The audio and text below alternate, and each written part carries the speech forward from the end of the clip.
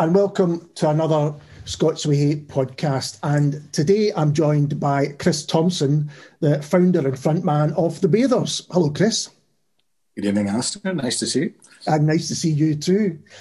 So for people that don't know, The Bathers, I would say not just a Glasgow band, but arguably the Glasgow band. We'll talk a bit more about the kind of importance of the city and your music perhaps later. But we're initially going to talk about the Marina trilogy, which has just been remastered and re-released on vinyl and other formats as well. So can you tell us a little bit about those three albums?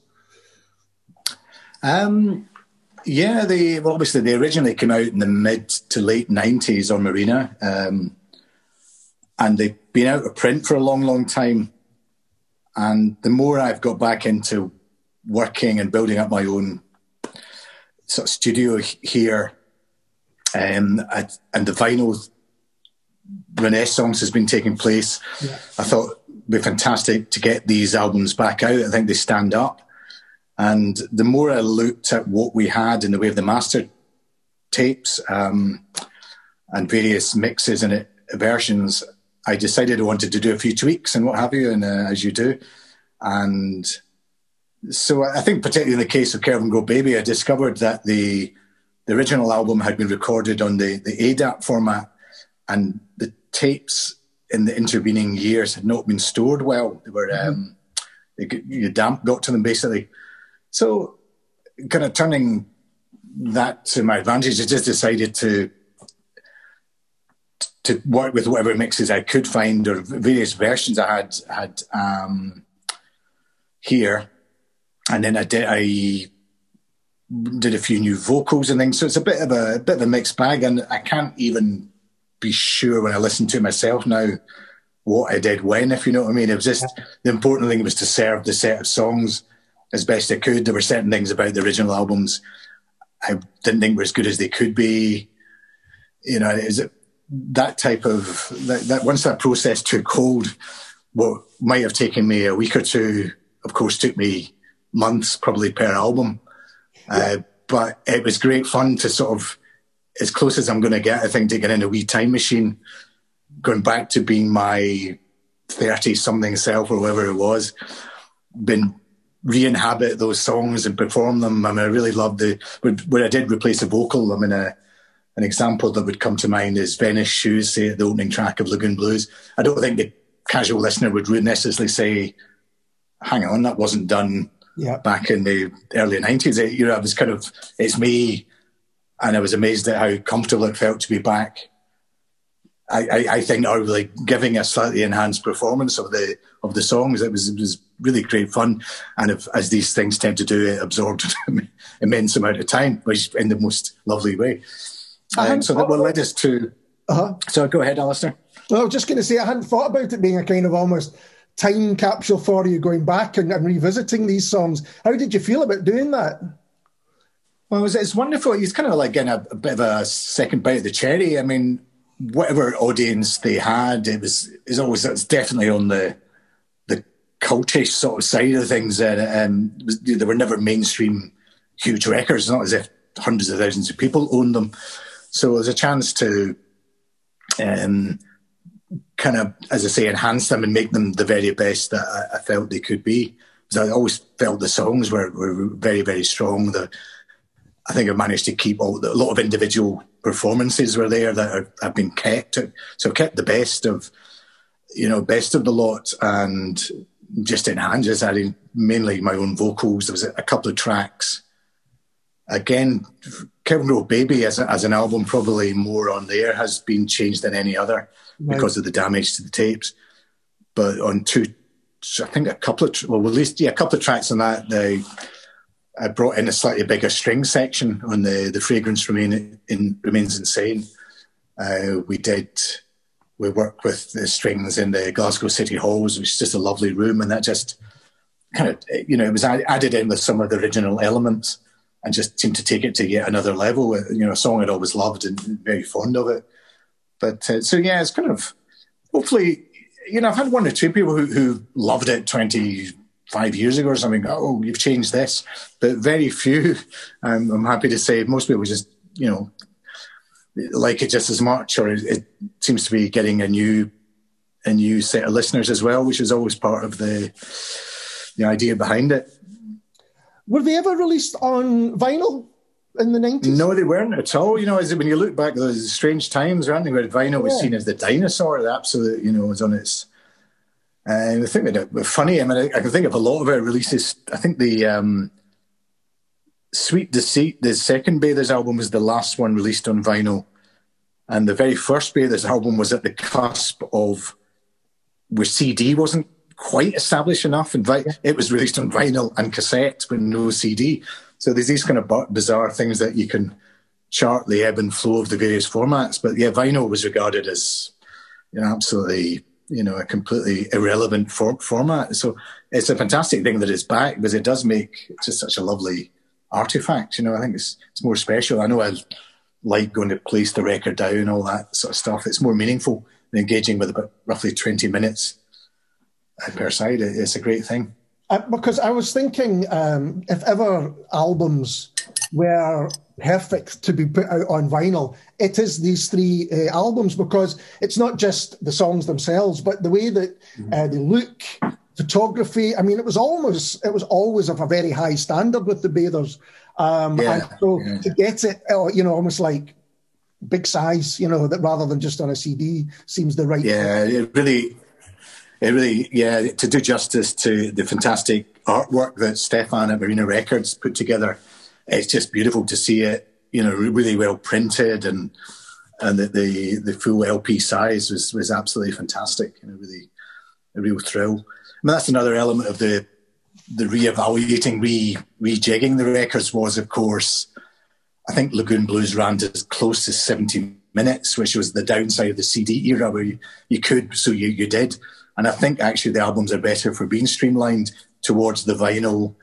I was trying to desperately to get down to the 20 minutes or less, Lynn Records style, but that was impossible. So it was fine. I think roughly 22 minutes aside, and the mastering engineers have done a great job to make it sound good on vinyl at that length.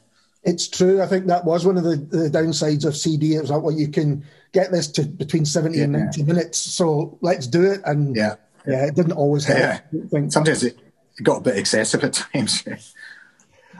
So for people that don't know, the three albums are Lagoon Blues, Sunpowder, and Kelvingrove Baby.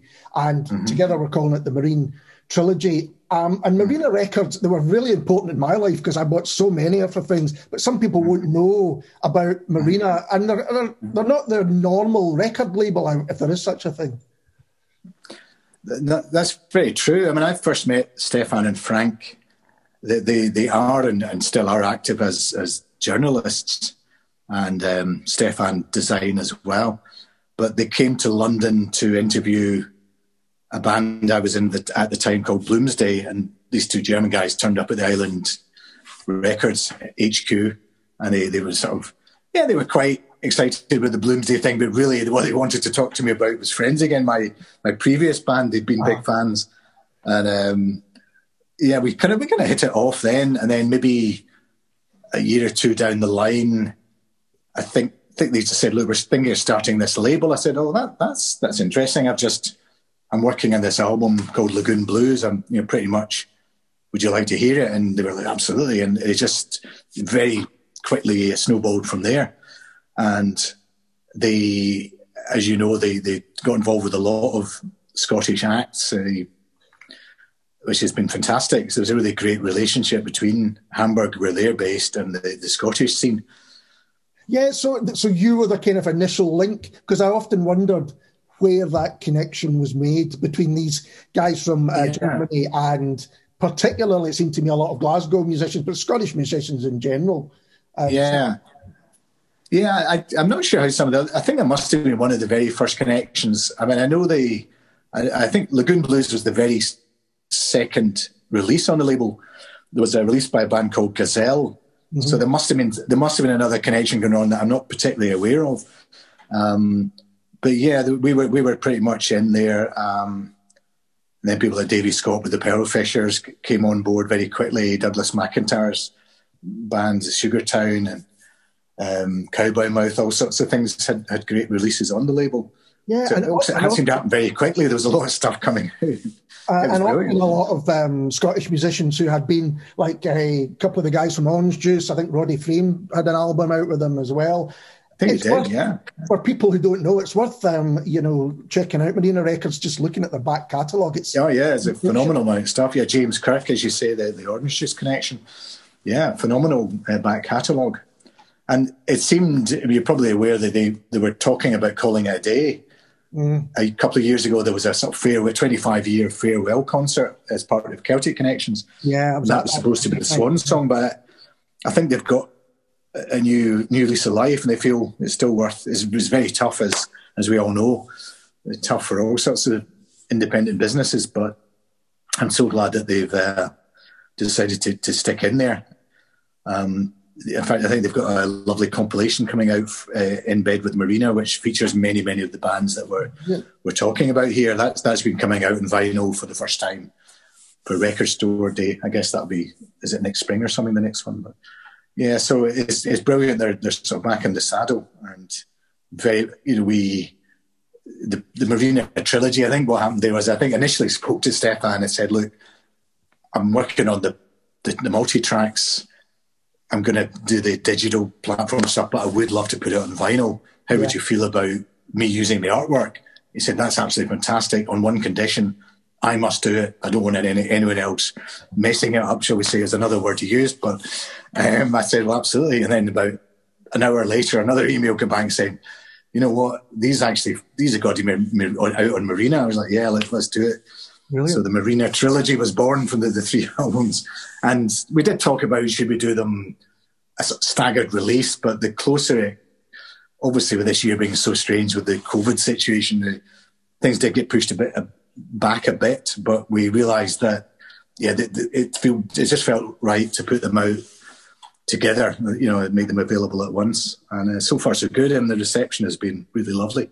Well, there's a couple of things there. One, looking at the reviews, it's not just people going, remember these records from when we were younger, and going like, they seem to be really being looked at afresh, which is great. It is great. I mean, I always hoped I wasn't kidding myself. There's a classic, you feel like you want to make something that's got a bit of staying power, the timeless thing. But yeah, I do detect that. I think people are just, they feel, that feels, it does feel fresh, and I think it because we weren't part of any particular fashion, or I've always inclined to just try and do my own thing. I've not been particularly commercially minded, and to say the least. But yeah, it stands. I think that it stands up. It stands up, which is great. But the other thing is that Bathers fans, and I include myself in that, do seem to be very, very loyal. And if you're a Bathers fan, you want everything.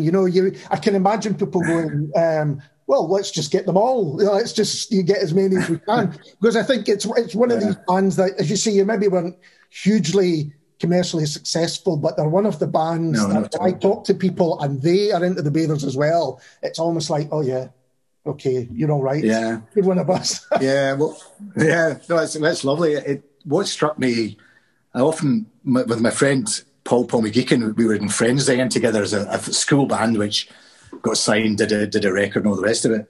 Similar thing happened there where many, many years later, people keep emerging, say, oh yeah, Friends Day, and you sort of, decades later, you realise, actually, we were probably closer to actually breaking through and becoming something that we had the remotest idea of at the time, which is lovely. So I kind of hang on to that thought that it doesn't really matter, if it's 50 people at a gig or a couple of emails being positive, you just don't know what's hidden out there. And I think you're seeing some of that coming down the tracks just now. That there's a lot of lovely sentiment coming through, really positive stuff. So. Yeah, it's a good one. And you spoke about the Stefan wanting to make sure that the pictures and the images and the photography was as it should be. But it does seem to me that as a band, you always had a very strong image in terms of covers, your style. Was that something that was important? Yeah, very much so. I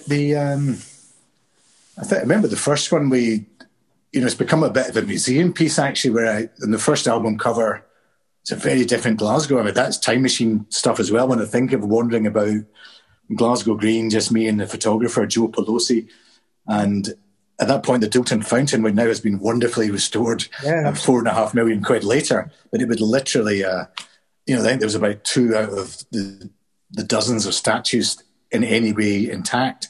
So I was able to climb right into the Doulton Fountain, get quite a striking shot. And it just feels like a sort of bit of a lost Glasgow moment there, because it was a very, very different city, but they were definitely striving to try and do something with that certain aesthetic depth and character to it. And then with Sweet Deceit, the cover, I think I remember saying to the art director, the Glasgow boys painting wise were really breaking out. Yeah. And I remember saying, I quite like this guy Stephen Conroy. Maybe we could get him to paint a cover.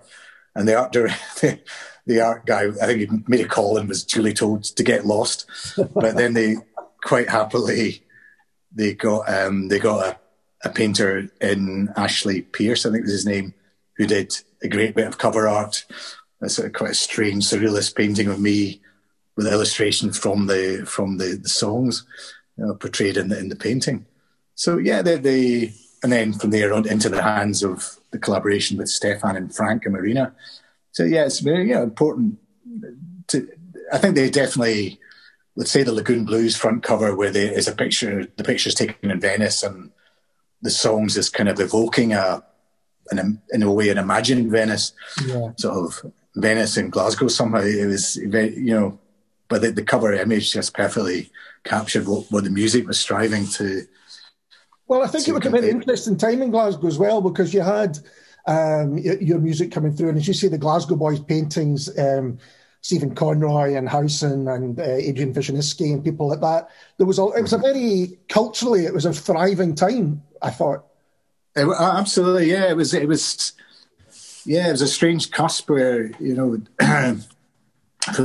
those the 70s are based. There's these pictures that have had a lot of notice recently. The Raymond Depardong, is that pronounced? Yeah. That's the early Glasgow that I remember coming to, when my big cousin Frankie used to meet me and take me to Celtic games. But that was the journey from Central. We quite often just walked out to the game, and some of those pictures, the classic picture of the couple in front of it looks like a war scene. That great big black tenement, and that's the Glasgow as I first remember it as a young teenager. But the change, I think there was some sort of aspiration to create a more of aesthetic, beautiful world, and the Glasgow Boys painting was part of that. I think you'd have to mention the Blue Nile. Yeah, and the Bathers were trying to, just sort of break the stereotypes of post-industrial decline and try to. Glasgow, there was a resurgence across many art forms, and to some extent the built environment and all the rest of it as well. Yeah, because I was thinking about the songs and the lyrics, and you mentioned Kelvin Grove Baby, and you've got Angel and Ruskin, and you mentioned Ashton Lane gets mentions, and but it's Glasgow, for me, it's like Glasgow is a European city first and foremost, rather than, as you say, the kind of post-industrial place that perhaps most people expected.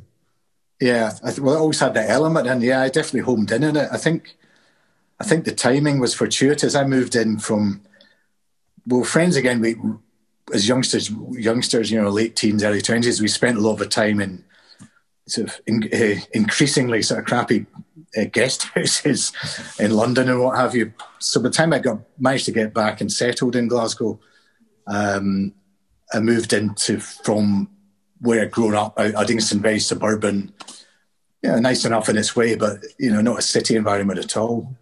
I made the classic, sort of suburban pop stars, but we came in and I lived in Finnieston. It was just exactly the right sort of part of town, because it had both elements of Glasgow, really. I loved the crane, which I could see from my window, which now I'm on the south of the river, I can actually see, but looking almost a mirror image where I stare. The view I looked at for about 15 years, I'm now looking the other way.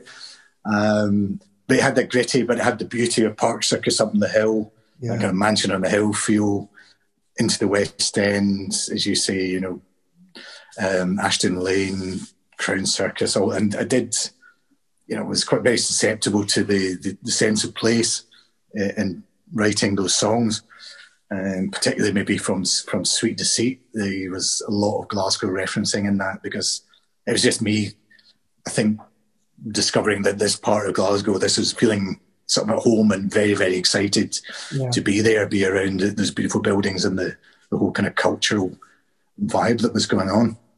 I saw you play Cottairs Theatre once, and it was one of those occasions where I thought, it's the perfect band in the perfect venue.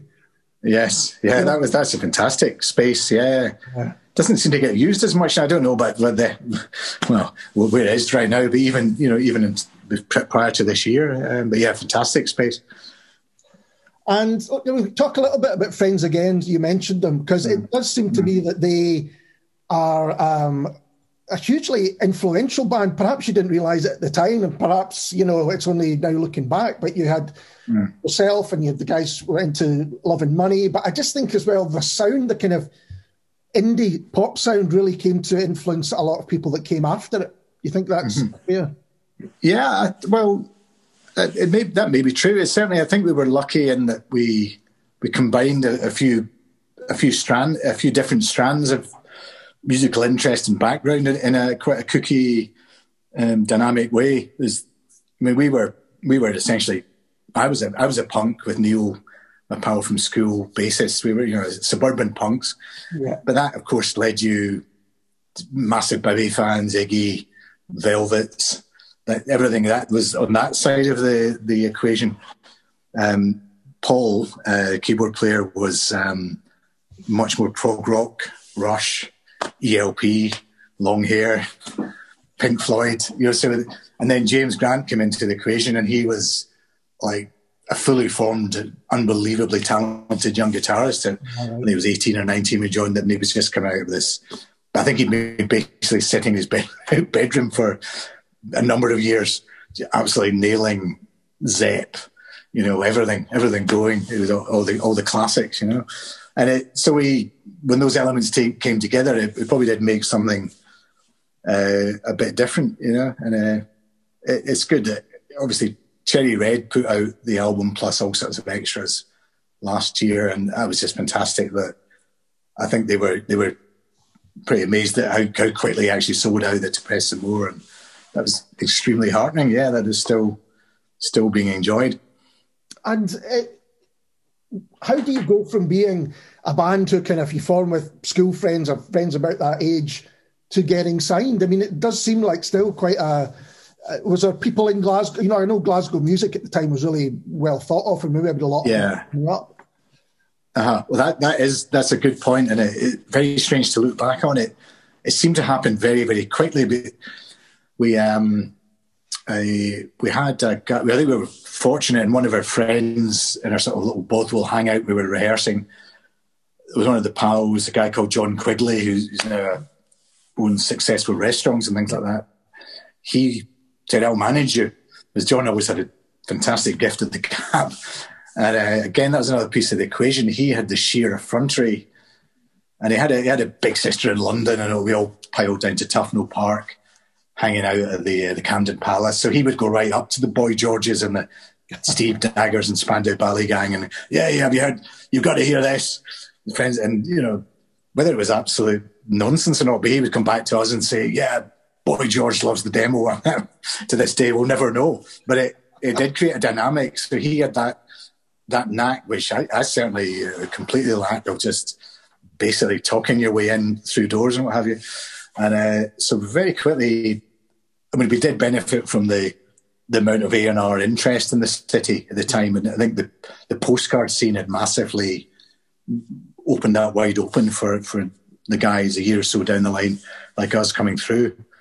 So there was this interest. John tapped into it. He got A&R men up off the back of the demos, came to see us at Night Moves, and there was a sort of mini bidding war thing. A couple of A&R men, and a few of our girlfriends were strategically placed to scream at just the right moment. So I remember Ashley Goodall, the A&R guy, was, "Oh, there's even screaming girls. It's wonderful. It's the whole package." It's like, yeah, they know us. So they worked, and we very quickly got a publishing deal, and then a record. Right, 8-album deal. And of course, you don't fully appreciate that it's all subject to the contract being renewed on an album by album basis. But yeah, so we went from being on the dole to getting it seemed like a lot of money at the time, and it certainly got us out of jail for a bit with parents saying, well, why have you dropped out of uni? What are you messing about in this outhouse in Bothwell day and night? We did practice very hard. We were sort of night and day. It was great. Again, great. It was a gang hut. We just played and played and played. It was fantastic. And am I right in saying when you signed for the Bathers, it was a solo deal for yourself, and then is that right? Yeah, that's right. Yeah, I landed a bit lucky. Incredibly naively after the Friends Again split. Initially, the Phonogram Records, who kept on the Love and Money guys, they said, "Oh no, we're going to keep everyone on. This is no problem." And I think I did my first little set of demos, paid for by them. But then, the hand of bureaucracy said, probably quite rightly, hang on, we concentrate on one half of this act. Right. See you later. So I was on my own, but I'd started what became the first album, self-funded, the little bit of publishing money I had coming through. And naively, I just assumed that 4AD would be, of course we'll put it out. So I was working with that in mind, because they did a lot of work with the Cocteau Twins at the Palladium Studios in Edinburgh. And I just thought, they're going to love this. It's the best album ever. Which is quite a healthy way to approach projects. Really, you just believe it. Why would anyone say no to this?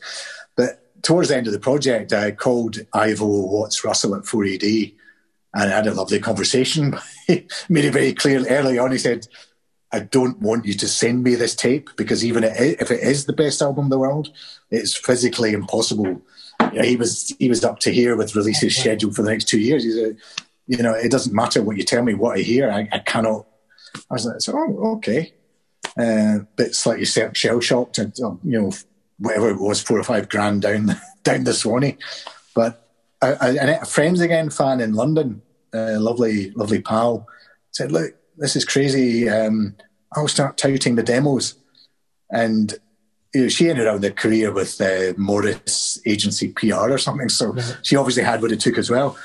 So amongst the people she got me to talk to was Andy McDonald at Go Discs. Yes. I think they dropped the demo in. They said, we've got to speak to this guy. So we went round, and there was Phil Jupitus, who was then known as Pokey the Poet. He said, I remember, yeah. Andy McDonald's got to hear this. This is fantastic. It was a couple of songs.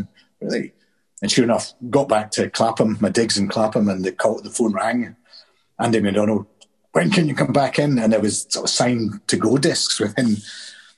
It was amazingly easy getting into the deal and amazingly easy getting chucked out of the deal just as the album came out. Unfortunately, they had some kind of big breakup with Chrysalis, who were the main sort of license partner, and he basically went on to form Independiente shortly after that. But I horribly fell between the cracks there. But we got the album out, and he financed the completion of the album and all that. So another interesting piece of the jigsaw. The band has kind of an interesting structure in a way, because there's been quite a lot of members over the years, a lot of collaboration. And is that the way that you've kind of preferred to work? I think so. I think especially the older you get, there's no reason to have an absolutely fixed structure. I mean, there's some very important long-term collaborators, not least Hazel Morrison, a drummer and singer who just brings such a fantastic energy and talent to everything she does. We've got Callum McNair, who's been involved for quite a number of years. And then there's a nice crossover with Neil Clark, who was featured on the Lagoon Blues album, worked with him post Lloyd Cole and the Commotions. We did the Bloomsday thing together. So yeah, I think that's good. And obviously Liz Fraser coming in to do Sunpowder. Yeah, it seems to work. Doesn't seem to be any reason to get too fixed or too hung up about the band structure. And another lovely thing now that I'm working with my old friends again, buddy Paul McGeechan, on his Starless albums. That's a lovely kind of completion of the circle as well, where the guys that were at BBs together in primary school, and from that first band to suddenly be making music again, it's just that's. But why should that be formalised anyway? Yeah, absolutely. Yeah. Just there's a lot of bands. They're like Or maybe Friends Again were a bit like that, the last gang in town, that whole kind of Clash thing about, you know, I'm glad it did it. I think it certainly suits the teenage lifestyle more, I suppose. And yeah, I'm glad I had the band thing for all its ups and downs. I mean, it wasn't by no means all plain sailing. In fact, you know, the fact we broke up relatively early, you know, says it all, I suppose. But yeah, fantastic to have that experience.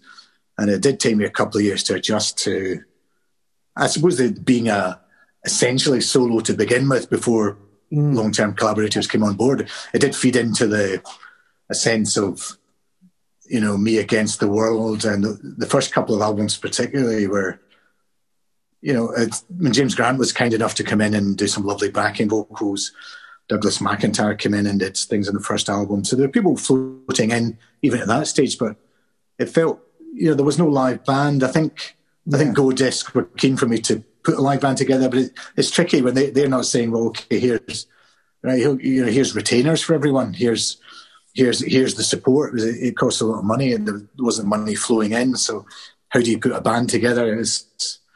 It's difficult. And it sort of worked for me creatively to be that sense of isolation, I suppose, and been feeling slightly alienated from the scene. So it put me a bit outside a lot of what was going on in the 80s. Not that I didn't enjoy much. It was just I wasn't at the heart of the scene of the bands, the guys who stayed on as bands. You know, Love and Money, Hipsway. They were, you know, there was a band scene there which I definitely wasn't part of because I was no longer in a band as such. And going back to the Marina trilogy, actually, if you think about putting these albums on live, it's not that easy to do because they're really lush. There's strings and harmonies and all sorts of things going on. I wouldn't imagine I'm going to tour this band easily. Very true. But it's an exciting challenge. I mean, the plan was to do some serious gigs this year, you know, and really try and pull it off, get 6 or 8 string players in the whole bit and do it, you know. And to an extent, we're doing this live stream performance of the Kelvin Grove Baby album end to end, and that's the first time we'll have, you know, played. Never mind end to end. There's certain songs that have never been played live, and there's a couple of challenging things in there. But you know, we've got a 7-piece band, no big string section, but we'll cover it, and hopefully we can do it justice. So, is that sold out, so to speak, or is there? Well, it's the beauty of the virtual world. There is no limit. I just wondered. It's sold enough. Yeah, it's sold enough to make sure the band all get paid, which is nice. Now we're just trying to make sure enough to the guy that's a professional studio. They're putting it together, so it'd be nice if they ended up covering, you know, the normal rates or something. So we're heading in the right direction. I think it's great for us as a bunch of musicians to actually be able to get together. It's quite a big space. It's big enough that you can do it safely and all the rest of it. But it'd be fantastic the rehearsals so far have been on Zoom. Yeah. Which is, you know, it's more a case of me listening in to the Edinburgh players in a room, and it was sounding great, but I was strumming along. But you've got that time delay when you're not in the same space. So now, really, really looking forward to it. And I think, whatever happens there, I think if as long as we can pull it off musically, it'll absolutely have been worth doing. You know, there's a decent amount of people signed up to watch it, which is lovely. So, if people are interested, how would they find out how to watch it? Well, it's on the ticket website, Book It Be. Right. I don't think bookitbe.com. If you just search the Bathers, Kelvin Grove Baby. Failing that, you could go to the Bathers Facebook page, which I think is quite easy to get hold of. And just follow the link, basically. I think you basically buy a link and the link will appear magically in your inbox on Saturday midday, and the concert begins at 8:00 on Saturday evening. So it should be good. We actually get together to rehearse on Friday in the studio. So I'm cautiously confident and optimistic it'll be a really good one. And you mentioned before we started recording that you've just had the most recent delivery of vinyl. Yeah, I'm happy to report that we had to go to a repressing of the 3 albums. So I was, it's one of those things. A whole bunch of cardboard boxes arrive, and you think, are these going to be sitting in the same space a year, 10 years from now? But I've got to say 10 out of 10 to Bandcamp as a way of artists directly connecting with an audience. Yeah. Because I was able to say, okay, we release it now. People are just buying it, getting it the next day in many cases, direct from me. So it financially makes a huge difference. I think I could safely say these albums have now recouped, which they didn't necessarily do first time around, as we sort of went a bit over the top on the budget. But that's a nice feeling that it feels very direct. I like the sense of connection to. Yeah. But to a certain extent, things like Bandcamp are helping to just make it easier for the artist to do their own thing. That's right, and also buying direct from labels as well. I think that kind of that seems to be, people seem to be waking up to that, rather than, unfortunately, shops just don't carry the kind of stock that you would hope, I would think. Yeah, it's a shame. But there are some fantastic shops, Monorail and things. That's a whole it's a great vibe in there, and there's a lot of really good, meaty, obscure stuff. I know that has a global reputation. Friends in America who seek that out when they come over. In fact, the guys in Marina, I love that shop. Yeah. A good shop's a good shop, and there's still a few of them around still, which is a wonderful thing. So, am I right in saying that 2001's Desire Regained was the last studio album you did? Yeah, you are. Yeah, bizarre as it seems, yes. That was and then I've continued to do a lot of music, mostly kind of writing and playing for my own interest. I tried to improve my piano. I tried to just kind of up my repertoire, as they would call it, just learning a few more classical pieces. And by doing that, you find your facility to try and achieve your own ideas becomes easier. And of course, in the course of that, you're always taking away, kind of write a song. And fortunately for me, Paul McGeechan approached me for the Starless thing. He said, look, would you be interested? I can't remember if he said interested in doing a vocal, but it very quickly became that we're going to work on some songs together. And very happily, Misty Nights was using his first album. And we wrote another one called Spellbound for the recent Starless album, and revisited a song called Calvary from the Friends Again demos, which hadn't made the cut. We had to I think it was only at best half written, but we kept all the good bits, and I think it sounds great. It's taken a long time in the gestation, and been working on a new Bathers album. It was all set to go about 4 years ago, but I just decided it wasn't quite right, and went back to the drawing board, and now it is feeling quite right. I'm cautiously saying the best yet, as my family always teased me about that phrase, was everything's the best yet. As pizza's the best. You know what I mean? What you said there, you've got to believe that. You've got to believe absolutely. That. No, but I really do believe this is sounding, though I say so myself, I think it sounds fantastic. So I'm incredibly excited. My aim is to complete that by the recording side and mixing by Christmas, which it really means we could be looking at a release in the spring. An Easter time release, which would be a long time coming, but we'll get there. Well, I mean, I think one of the side effects of the Marina trilogy coming out and people discovering it or rediscovering it for themselves is there will be appetite for brand new material. So I can't wait to hear that. Well, good. Glad to hear it. Yeah. I would like to say there's a master plan, and it might, with hindsight, it will probably look that way, hopefully. Sometimes the pieces just, you ride your luck, and certainly if I can achieve the goal of getting out next spring, there's definitely been a big revival of interest in the Marina. It's just lovely to see that set of albums getting listened to again or reevaluated in the new edition. It's just, yeah, absolutely. It sets the scene very nicely for the new one. Well, they're three of my favourite albums. I just adore them. That's fantastic. Thank you. Chris, thanks so much for talking to me today. It's been an absolute pleasure, Alistair. Yeah, a joy. And we'll be back soon with someone completely different. Cheers.